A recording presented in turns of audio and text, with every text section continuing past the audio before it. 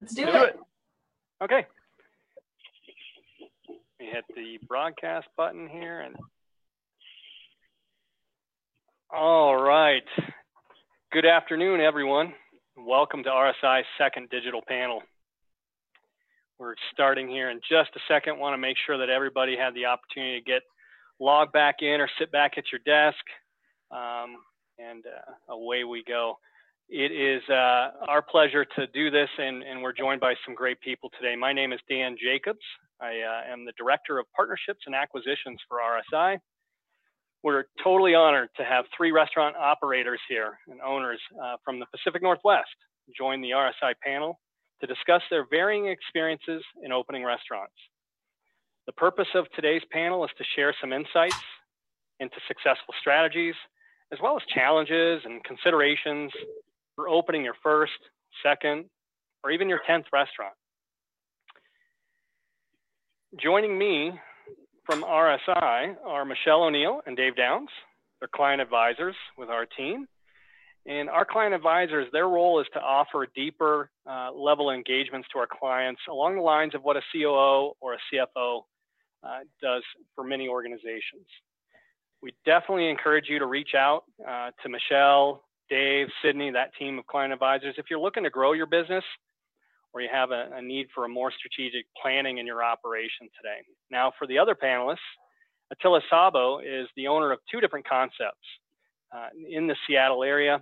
Currently, Attila has 3 Wildfin American Grill concept locations and 2 Stack 571 burger restaurants. Attila, if I'm not mistaken, by this time next year, your group will be pretty much doubled in size and be at around 10 locations. That's correct. Yeah. So keeping us busy. So thank you again for making time out of your day right now. We're also so honored to have Rob Coburn and Paige Crandall. You guys took over an existing restaurant, El Camino, a restaurant with a lot of history. And you took that over about 3 years ago. And then even more recently, about 9 weeks ago, you had your second child, another restaurant, which is called Southtown Pie, down in the South Seattle area. Is that correct? Yes. Yep. Right on. Well, thank you, Paige, Attila, Rob, for joining us. I want to cover just a few other housekeeping items before we get started. One, we will be taking questions at the end of the panel, but if you want to send in any thoughts, we've got people monitoring, lots of people. No, it's really just myself and a couple other team members here looking for the questions that we can kind of queue up and make sure that this is an engaging opportunity for all involved. We're also recording this, so you can reference back, and as an attendee, you'll receive the link. Last but not least, if you're interested in becoming a future panelist, we welcome your feedback. We welcome your feedback on other topics that you think would be valuable. As RSI, our whole premise is about educating operators to be successful and to also have a good quality of life. With that, I kind of hand over this session to Michelle and Dave. I'll be back towards the end to kind of help facilitate that Q&A session, wrap up with any reminders. But until then, Michelle and Dave, it's all yours. Thanks, Stan. I'm so excited to have this panel and this particular topic, so much interest in it. So I'm going to dive right into the conversation with my old friends, Rob and Paige. So as Dan mentioned, you guys just about 9 weeks ago opened up your second location and you started this business from scratch, unlike El Camino, which you took over as an existing business. Right. What did you learn throughout this process? How did that look? What was different? What was different than buying El Camino? As you came into Southtown, what lessons did you take with you? Well, everything was different. We probably learned more from our first restaurant, Ama Ama. It only lasted for a couple of years. It was a very fruitful learning experience. An expensive learning experience. One. But there's a lot of, it's very fertile on the bottom, we found out. So just having had that experience under our belt, we were much wiser going into this. We had our eyes wide open and just made some smarter decisions. We were more aware of the neighborhood and what kind of a concept would fit down there. And I think made some smarter choices, smarter decisions going in, just what it would look like and how it would feel in there. Yeah, I think we the difference with El Camino was it was an established restaurant there almost 20 years, and it was also a restaurant we liked going to, and actually both of us had worked there. Actually is where we met.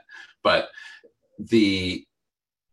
so we understood that restaurant really well, and I felt we knew the neighborhood really well. So it wasn't easy for us to go in there and go, oh, we know what we can do to keep this thing going and keep the things that we liked about it. And then also knew of some things we thought we could change to help it. Going down to Southtown was we knew the neighborhood a little, but we spent time there, talked with the neighbors, talked with people, and we wound up, it's a pizza concept. So it's very far away from the concept of a Mexican restaurant, which we toyed around with a little bit, but we were very cognizant of what the neighborhood needed and what that neighborhood needed now, not really going like projecting too much, but saying, can we make this concept work now? Not 5 years from now, but with how the neighborhood has changed up to this point. So, and I think that's something we didn't do in our very first restaurant. We were hoping things were going to change, and the neighborhood never really came around at that time. The economy tanked before all the things that we knew were going to come online could come online. So a lot of building in the neighborhood came to a stop, and just never really took off. But South Park. No, I'm sorry, Paige. Go ahead. Just South Park is definitely a neighborhood that's up and coming. We're really excited to be there. But I think we just had a tighter concept. But we're not betting on it changing much more. Yeah. We know we can make this concept work within the confines of where the neighborhood stands now. Anything that happens beyond will be better for us, but we're focused on making it work with what we've got. Yeah, and with El Camino is very kind of labor intensive. On a Friday or Saturday night, we have between the kitchen and the front of the house staff, 18 to 20 people working. So that's just a lot of moving parts. It's a lot of people to manage. It's a lot of labor to pay for in a market where the cost of labor is going up. So we knew moving forward that we wanted to simplify. We wanted a much simpler concept that would involve a lot less people. And we could keep our food costs lower because it's, pizza is pretty relatively inexpensive to make. And again, it just takes a lot less people.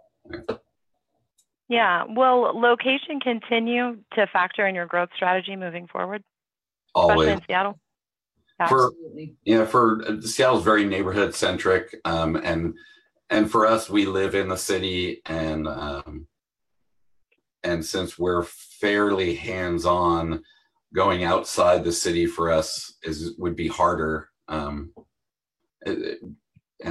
right now our concepts are sort of their own thing. It's not like we're branching out with them. So I think we would be always looking at the neighborhood, and we like the idea of neighborhood places, especially as more people just eat out 7 days a week, to be the kind of place where somebody would go once or twice a week. Works in those neighborhood kind of places. Yeah, definitely a thought going into it was we want to be an every night of the week place, not a special occasion place. Awesome.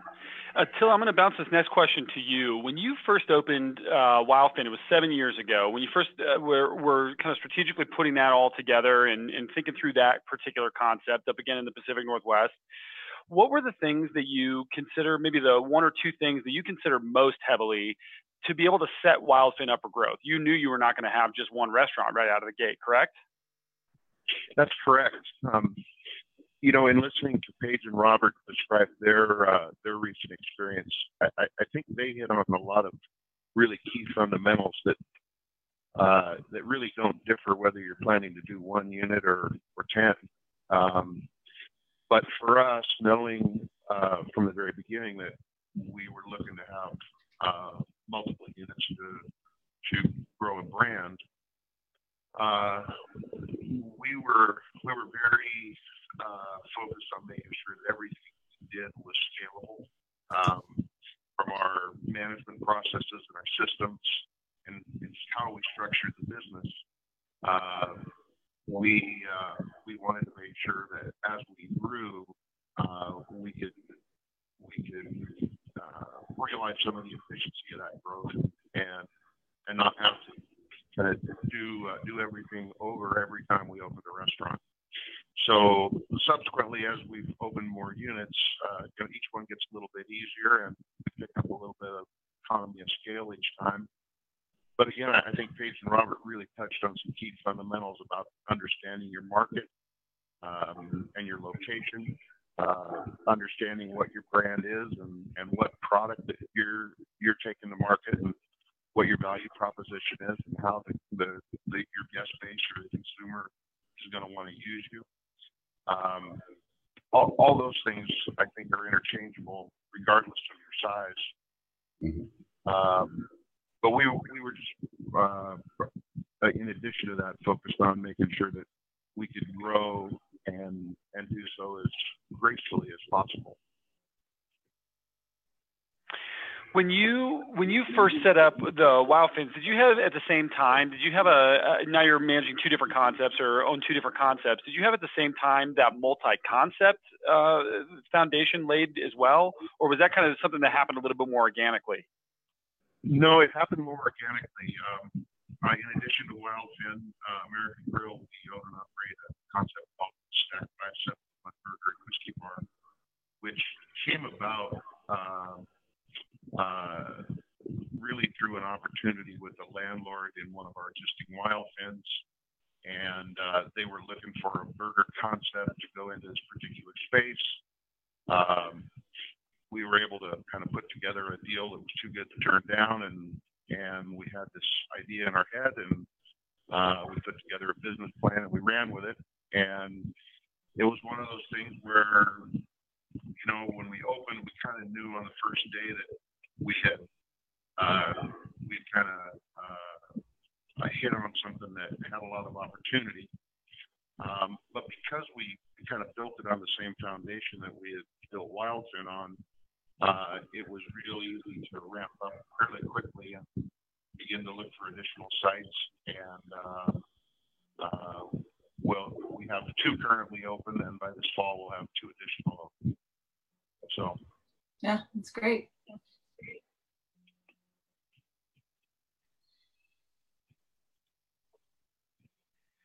When you're looking at growth, Attila, I want to kind of circle back a little bit on, and Rob and Paige, we'll probably ask a similar question here in just a moment too. When you're trying to not outgrow your staff, we mentioned now you have 5 restaurants currently open. A year from now you'll have 10, doubling the size of your footprint, so to speak, in terms of total overall restaurants.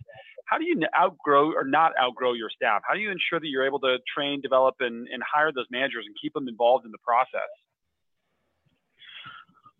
Well, I think it's a little bit of strategy. It's a little bit of luck, and in today's labor market, it's a lot of hard work.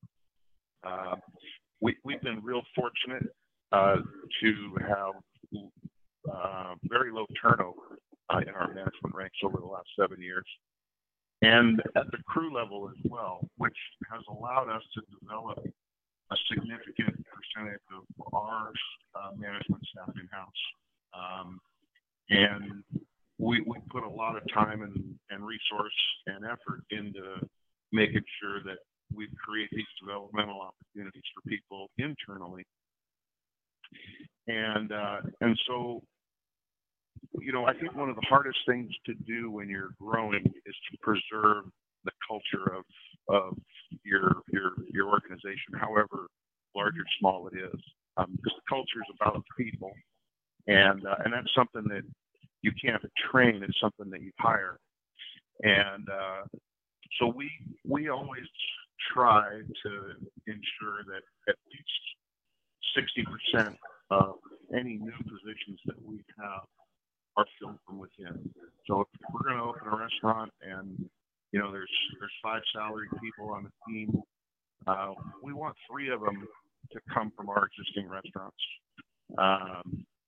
because that's part of perpetuating the culture, and it's part of creating that environment that where where decisions happen organically based on your values, and they understand just intuitively what the right thing to do is in a given situation. So I think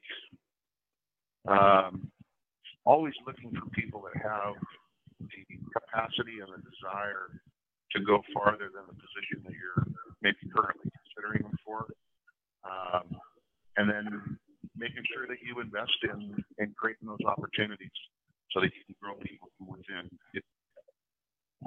I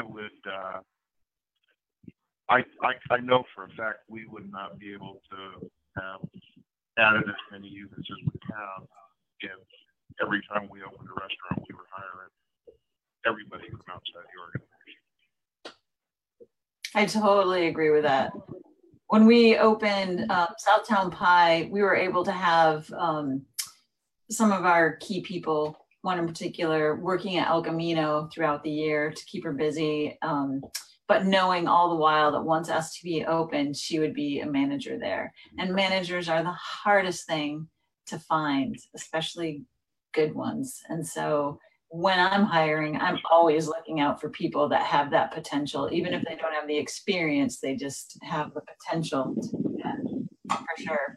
These are we have that talk all the time when we're hiring people for our restaurants, and as they're progressing, trying to figure out, when we talk about our growth strategy of hopefully opening 1 or 2 more places in the coming years, it's looking for people like, wow, could they take over here? Could they move there? It's something we're always looking at for, because the manager is the hardest part, especially right now. It's a little easy. There's 2 of us. We can split between the 2 places we have. But once we get more than that, it starts getting a little harder to make sure, as Attila said, that you keep that the company culture, the culture that you want to project. Keep it alive. Yeah.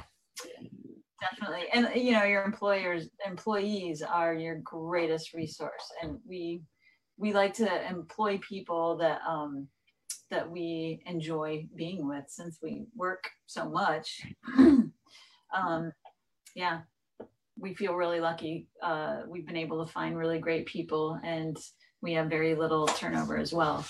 But I think part of that is because we appreciate our people so much, and make sure they know that.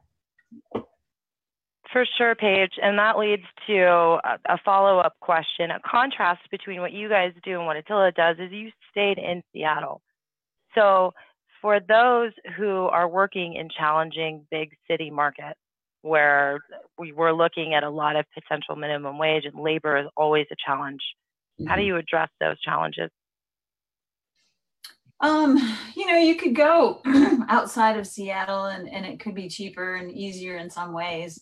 But, for us in this business, Seattle's still where we want to be.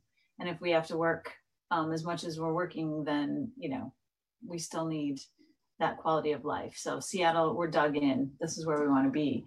As far as addressing how we're strategizing, all of our concepts going forward, El Camino is probably always going to be the more labor intensive of any of our concepts. Everything going forward is to simplify concepts that we don't need as many people. And the idea is you find really good people, you pay them well, give them benefits, and you need less of them.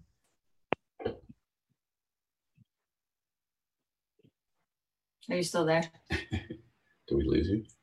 Yeah, no, I'm still here. We're all here. So the retention piece, thank you for speaking to that. Attila, maybe we could come back to you and talk about, in your rapid growth mode and your previous rapid growth strategy, how do you find the right leaders? What does your corporate structure look like? Is there a lot of people overseeing your management team? No, we started from the very beginning with the intent of having a pretty flat organization. I comment to people from once in a while that the day we need a corporate office is probably the day I should go look for something else to do. I spent 15 years of my career in a larger, more kind of centralized, top-down corporate environment, and there's nothing wrong with it. It's just not what I want to do at this stage in life. So we try and keep as few people between our guests and decision making, and so that means that the people that we do have in our restaurants running things day to day, they've got to be empowered to make decisions. They've got to understand what their responsibility is and what their decision making responsibility is, and as long as they are clear on that and the results that they're expected to deliver, I think people thrive in it.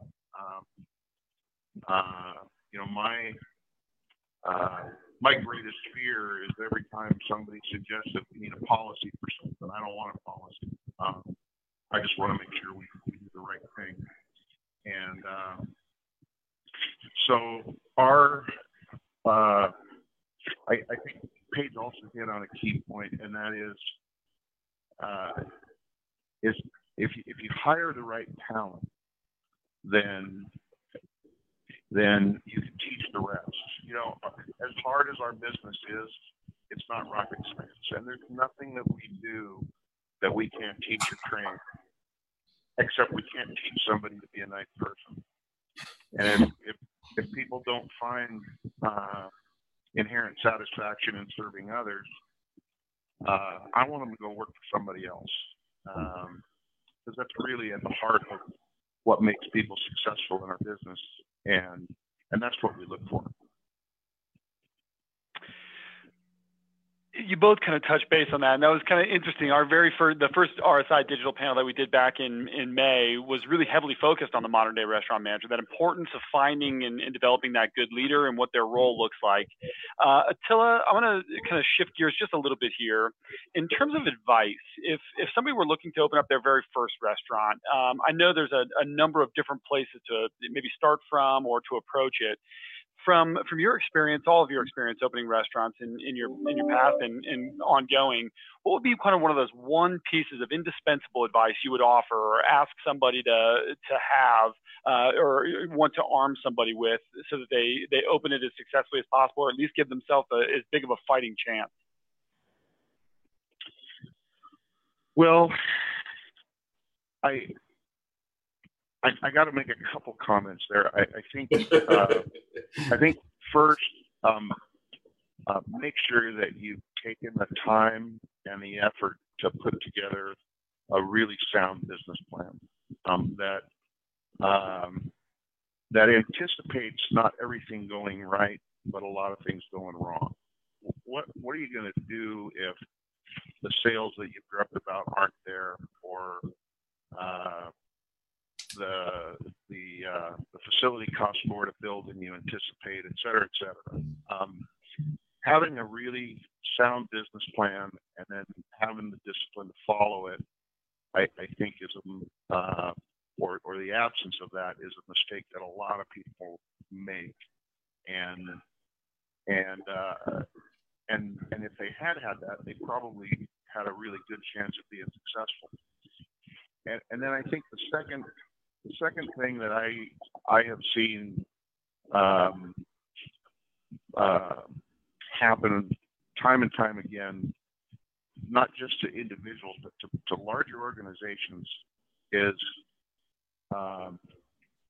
no matter how good you think you or your concept is, it's really, really hard to overcome a bad location. And being disciplined to find the right locations is it just makes everything else so much easier, I guess, ultimately in the end. But if you're fighting uphill trying to overcome a bad location, you're kind of hamstrung from the start. So I think those two things, to me, regardless of what business you're getting into, restaurants or otherwise, are pretty important. Yeah, I would second that. We lost something here. Sorry, Rob, I was actually muted. Rob Page, that's a perfect segue. You just opened a new restaurant 9 weeks ago. Talk about that location. And did you have a concept already in mind? How did that happen? When did you take over the space? How did you know that it was right when you walked into the space? We actually have, a few different concepts in mind that we would like to get to, and unfortunately, none of them fit that space. The opportunity to go in there, just kind of presented itself to us. Yeah. We were offered the space, and we just thought the location was great, and we got really excited to do something in there. And we looked around the neighborhood to see what people were interested in, what did the neighborhood need, and that's where the concept. That's when our concept for pizza was born, because the neighborhood was asking for it. But I would say, speaking to what Attila just said, I totally agree. You need to go in with a tight concept, whatever it's going to be. You need to make sure it's going to fit that location, and make sure your location is well chosen. So that location was great, and that's such a big part of the battle, I think. And then of course you got to be able to adapt to the feedback that you get from people once you're open, and make some tweaks here and there. But that location and that concept. I think opening a restaurant, and this is for us, we are going after sort of smaller one-offs that maybe at some point the idea of doing more of that one concept would be intriguing, but it's not how we're going into these necessarily. So for us, it's that whole of understanding what you're getting into. And that is, we like the restaurant industry. We like working with the people. We've been in the industry a lot. We like the people that work there, and we like our customers, and we like meeting those people. We like doing it. So you've got to go into it knowing what you're getting into. And I think the biggest thing is I've met some people who open restaurants who think it's a nice idea, but haven't necessarily worked a lot in them. And it's just that thing of understanding. As the owner, you need to understand every part of that job. I was on the roof today, fixing something on the roof before this meeting, because especially with a small concept, the more you can understand and do, the better off you're going to be as you grow and as you can sort of hand things off. But really understanding what you're getting into is the other thing I would say. And that goes with the business plan, of really looking at what losses could be if you don't hit those numbers, and what that means to staffing, and what that means to your life, and how you're going to spend it or not spend it, or enjoy it. I have a quick follow-up on that, Rob and Paige. With El Camino, it was a different situation because it was an existing business. What kind of research did you do to ensure that you would go into the business and be able to stay true to the concept that was its 20-year restaurant, but also be able to put your footprint, your fingerprints on the business? We drank at the bar a lot. We did. We used to go there a lot. And so having worked there, we knew the people, we know the neighborhood. So there were lots of things we knew they were doing right. There were lots of things we could see that were not going the way probably they could have or should have in our eyes. So we sort of knew of areas we could pick right away and sort of help turn things around. Yeah, we went in there, we'd sit and have a drink and have dinner, whatever, and just daydream. Oh, if we had this place, I would do this, I would do that. Never, ever in a million years did we think we would actually get the space, and we did. And so going in, we just knew simple fixes. We started doing inventory, and we started looking at systems, and just being more efficient and how we bought and what we bought and when we bought. Just really looking at the cost of things, and just wow, it made a really big difference, a very immediate and big difference. But going into it, we had to look at the numbers, look at the rent, look at what was going on, because we were taking on, a lease and that kind of stuff. So as much as we wanted to do it, there is that time where you sort of pull back and go, okay, hold on. As much as we'd love it, does it really make sense? Can we really do this? So there was a little bit of time where you get nervous and go, well, it's a nice idea, but can we? So restaurants exist. I mean, you guys are in business. You're there to, in some way, recoup some sort of investment. Attila, I'm going to ask this question to you first, and we'll kind of see where this discussion goes a little bit. When it comes down to cash, what kind of return on investment are you looking for? What kind of expectations do you have to recoup the money that you're putting into the business, Attila? Well, I think that question depends a lot on your individual circumstances and how you're financed and what you're having to pay for the money.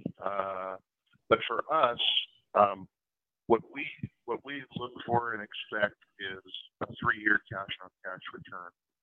So, if we spend $1 million to open a place, at the end of 3 years, I would look for us to recoup $1 million in cash contribution. So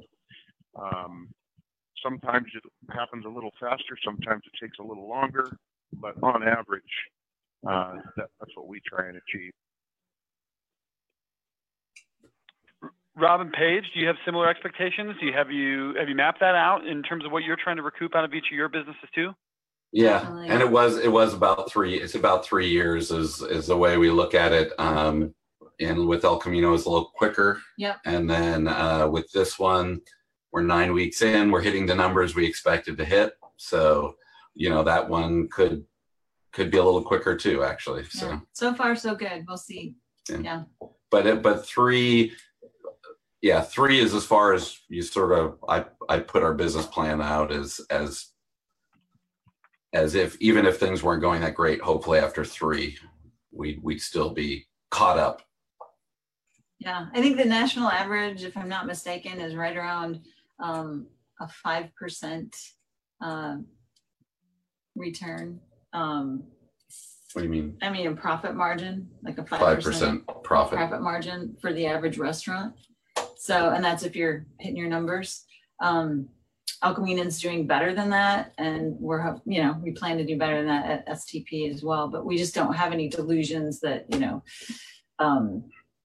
they're not get rich quick.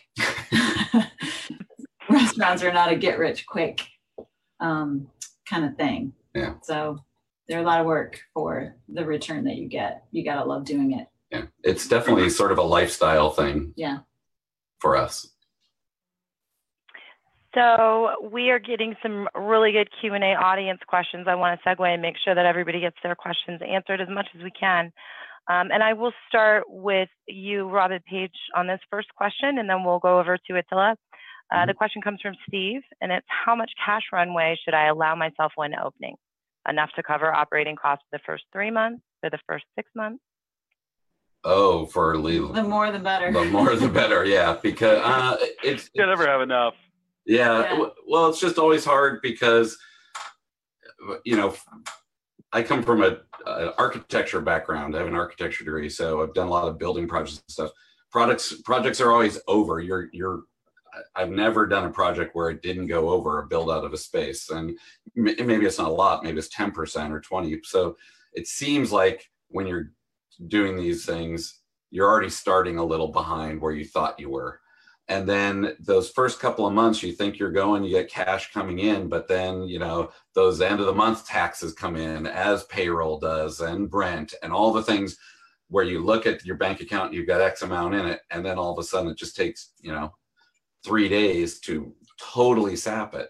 And then you still need to pay, in Seattle, we have to pay cash for our liquor if we want. So it's just all these things, which, until you go through a couple of months and understand your cash flow, I would say 6 months is a minimum you'd want, ideally, to be able to pay enough to pay your rent, pay your bills, and pay your staff. And there's going to be so many unexpected things that'll just pop up. So Yeah. for somebody who hasn't had a restaurant before, the equipment goes out. If are you buying all new equipment, you're buying used equipment, then how much is that used equipment gonna not make it first month and a half? Or yeah. So Attila, kind of over to you, since you have some pretty detailed systems in terms of projecting out cash and kind of really understand where that labor percentage is approximately going to shake out, understand what those cost of goods will approximately be. What would you make as a recommendation for how much cash to have on hand when you're just getting open for that first month or first week? Well, as much as possible is generally good. I'm trying to think back to when we opened 7 years ago, and coming from a corporate environment, I got a really quick and intense education on cash flow. I think it's something that a lot of people who get into business, they sometimes get profitability and cash flow confused, and they're really two different things. And coming from a corporate environment, we had a CFO that always worried about that, and it wasn't something that an operations guy really had to ever worry about. When we open a restaurant now, I generally from the day we open, I generally like to have about a 2-week worth of sales buffer in terms of working capital. And for us in our business model, that seems to work pretty close. But if you're starting out with kind of a new concept in a new restaurant, I would say anything less than a couple of months, and you probably are going to find yourself in some pretty tight predicaments at various points. Especially if your sales are not where you anticipated right out of the gate. Yeah. So there's actually a follow-up from our audience on the same one. Attila, I'm going to stay with you for this question. I think it's a very good question. If there's something you actually could have spent more money on during your build out or during the pre-opening process at any location, what would that be? And also, is there anything that you went way over budget, way overspent on? Well, our first unit we spent way too much to build it. And since then we have understood the implication of that and been a lot more disciplined and found ways to kind of get the same results spending a lot less money. And I think you kind of fall victim to that idea that, gosh, that'd be really, really cool, or it'd be really fun to have that, and not assessing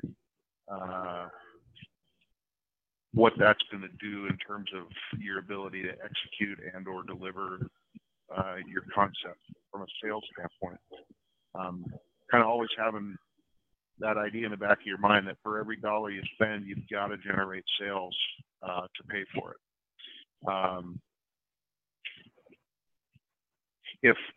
If I could spend more money in any given opening, I would spend it on training. You really can't train enough in preparation for opening. Rob, I'm going to kick this question over to you. In your kind of architectural background, you mentioned that projects tend to overrun somewhere between 10 and 15, up to 20% frequently or almost always. Knowing that, or having known that when you were building out your restaurant, did you plan for that? Did you already have that kind of in mind, that there was going to be some overruns? And if so, we knew that they should go to this silo of expenses. It's hard because we went into an old building that we tore walls down and then realized either there's something there that is great or something there that isn't great. So we probably weren't as well prepared for some of the things. I think it comes down to, if you're putting money in, Attila sort of brought it up, are you putting money into things that are actually going to make you money? And doing some, we did some things like making sure beer lines, got to the back of the bar where we wanted them because we have a very specific reason. But I mean, doing things that make it work for our people to be able to do their jobs better, not just the space looking. So the layout. So really working on the layout, understanding efficiencies, understanding footfalls and how long people go from one thing to the other, or if they have to travel halfway across the restaurant into a back room to get something, who's out in the bar or the restaurant when they're gone, so understanding things like that are probably the things I like to spend a lot of time on, because ultimately we're there to serve people and give them a good experience. And and you sometimes can design things that look great, but realize in the end don't function well from that personnel standpoint. Mm-hmm. And you did all that research while sitting there at the bar drinking? Yes. Exactly. I do it at every bar I drink at. That's the problem.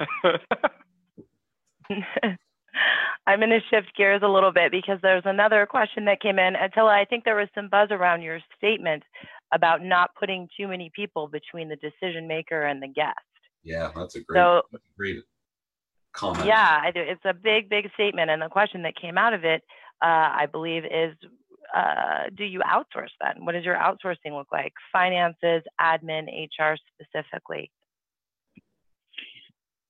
Well, we try and stick to our core business, and that's running restaurants. So anything that isn't about restaurant operations, if I can outsource it, I will. And that's part of the key of not having to add overhead in positions that aren't specific to running a restaurant. So RSI was a great example of that for us. I came from a background where we had a corporate accounting department, and payroll was internal, and AP was internal, and there was an HR department and a benefits department, and as each restaurant had a bookkeeper. And when I decided to go out on my own, I recognized that, number one, that model was antiquated, and technology is primarily what's allowed people to move beyond that. But that's ultimately what led me to RSI. And from my experience there, I've just looked for other ways and other elements of the business to continue doing that. So we have an outside company that manages all of our benefits compliance for the Affordable Care Act. I don't have an internal marketing person. I have somebody external that does that. And, at the end of the day, when you kind of look at the cost implications of doing that, it's really easy to kind of talk yourself into the idea that you can bring it in-house and do it for less money. But what I think people a lot of times forget is the value of your time. If I bring all those things in-house and I create this organization that does all of those things internally, somebody has to manage that, somebody has to staff it, somebody has to oversee it and supervise it. And ultimately that becomes myself or one of my partners, and that's time away from our core business of running restaurants. So I'm a big fan of outsourcing anything that's outside of your core business. Rob and Paige, kind of a similar question to you too then.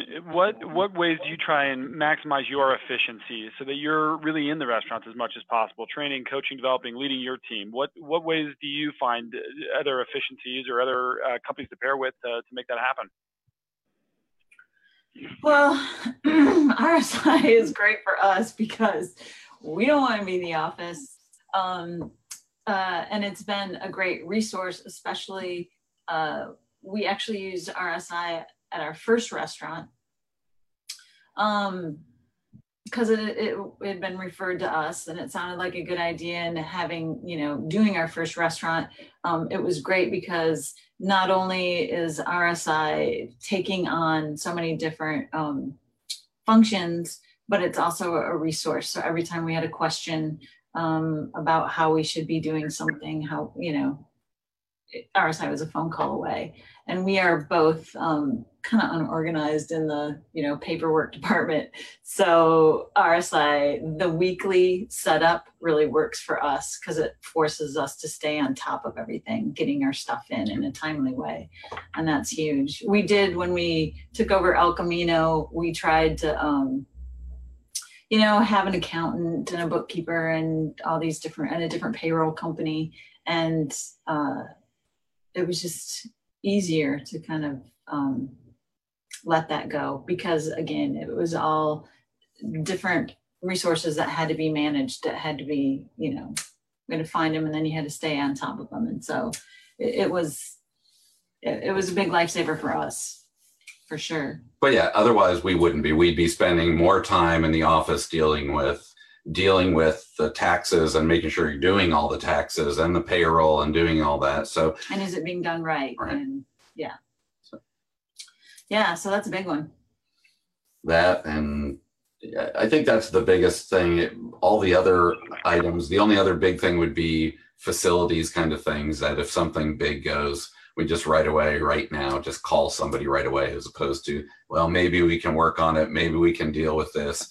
At this point, it's not worth that kind of thing. So we get people in that can get stuff done, that know what they're doing. Yeah. So we can be on the floor more and talking with our guests and our clients, and our staff. Sorry. From Michelle and I both, thank you guys so much for your time. We're going to start wrapping up a little bit here. Dan Jacobs is going to take back over and kind of circle back and recap on everything we discussed. Attila, Rob, and Paige, thank you so much for your time. I thought that was fantastic. Yeah, great. Our pleasure. Thank you.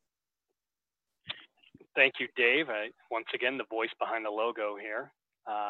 Rob, Paige, Attila, Michelle, appreciate all the time and really there were great nuggets of gold here in terms of experience shared and opportunities for future restaurant operators getting into the business to really kind of learn from this feedback. And that's what, like I said, we strive for here at RSI.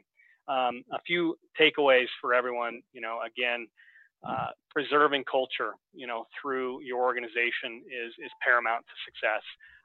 Having enough cash in the bank, is probably the hardest struggle, and yet equally as important to make sure you can withstand, the bumps that come along with opening a restaurant.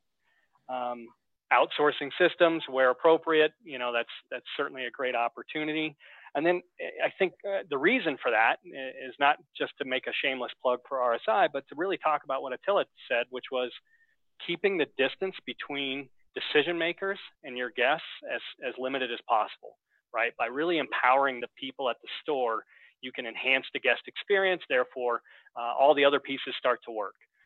And that's just awesome stuff. And if you've never, everybody asks me, I'm a former Seattle native. I'm often asked where to go. I can tell you firsthand, El Camino is an intimate experience for a wonderful cocktail and a great evening out. And it's a great way to experience Seattle within the inner city, Fremont. And I haven't made it to South Sound yet. It looks like I'm 9 weeks too late. I'll make it over there, guys. Thank you so much. And then flip side, another one of my personal faves, check out Wildfin or Stackburger. I've been to both down in Ruston Way. Attila's got quite a few other locations, but Ruston Way was my personal favorite just because I used to live down there and run the waterfront and all that good stuff. So there's my plugs for our panelists today. You need to get out to Seattle this time of year. Summer's about over. So it's been an epic season. No, I'm teasing, guys. No. Go Mariners, go Hawks. And thank you again for all your time. I know there's a lot of contention on this over sports, but I got to get my jabs in for us Seattle fans when I can. Have a great afternoon, everyone. Thank you. Thank you. Thank Bye. you. Thanks. Thank you, guys. Bye.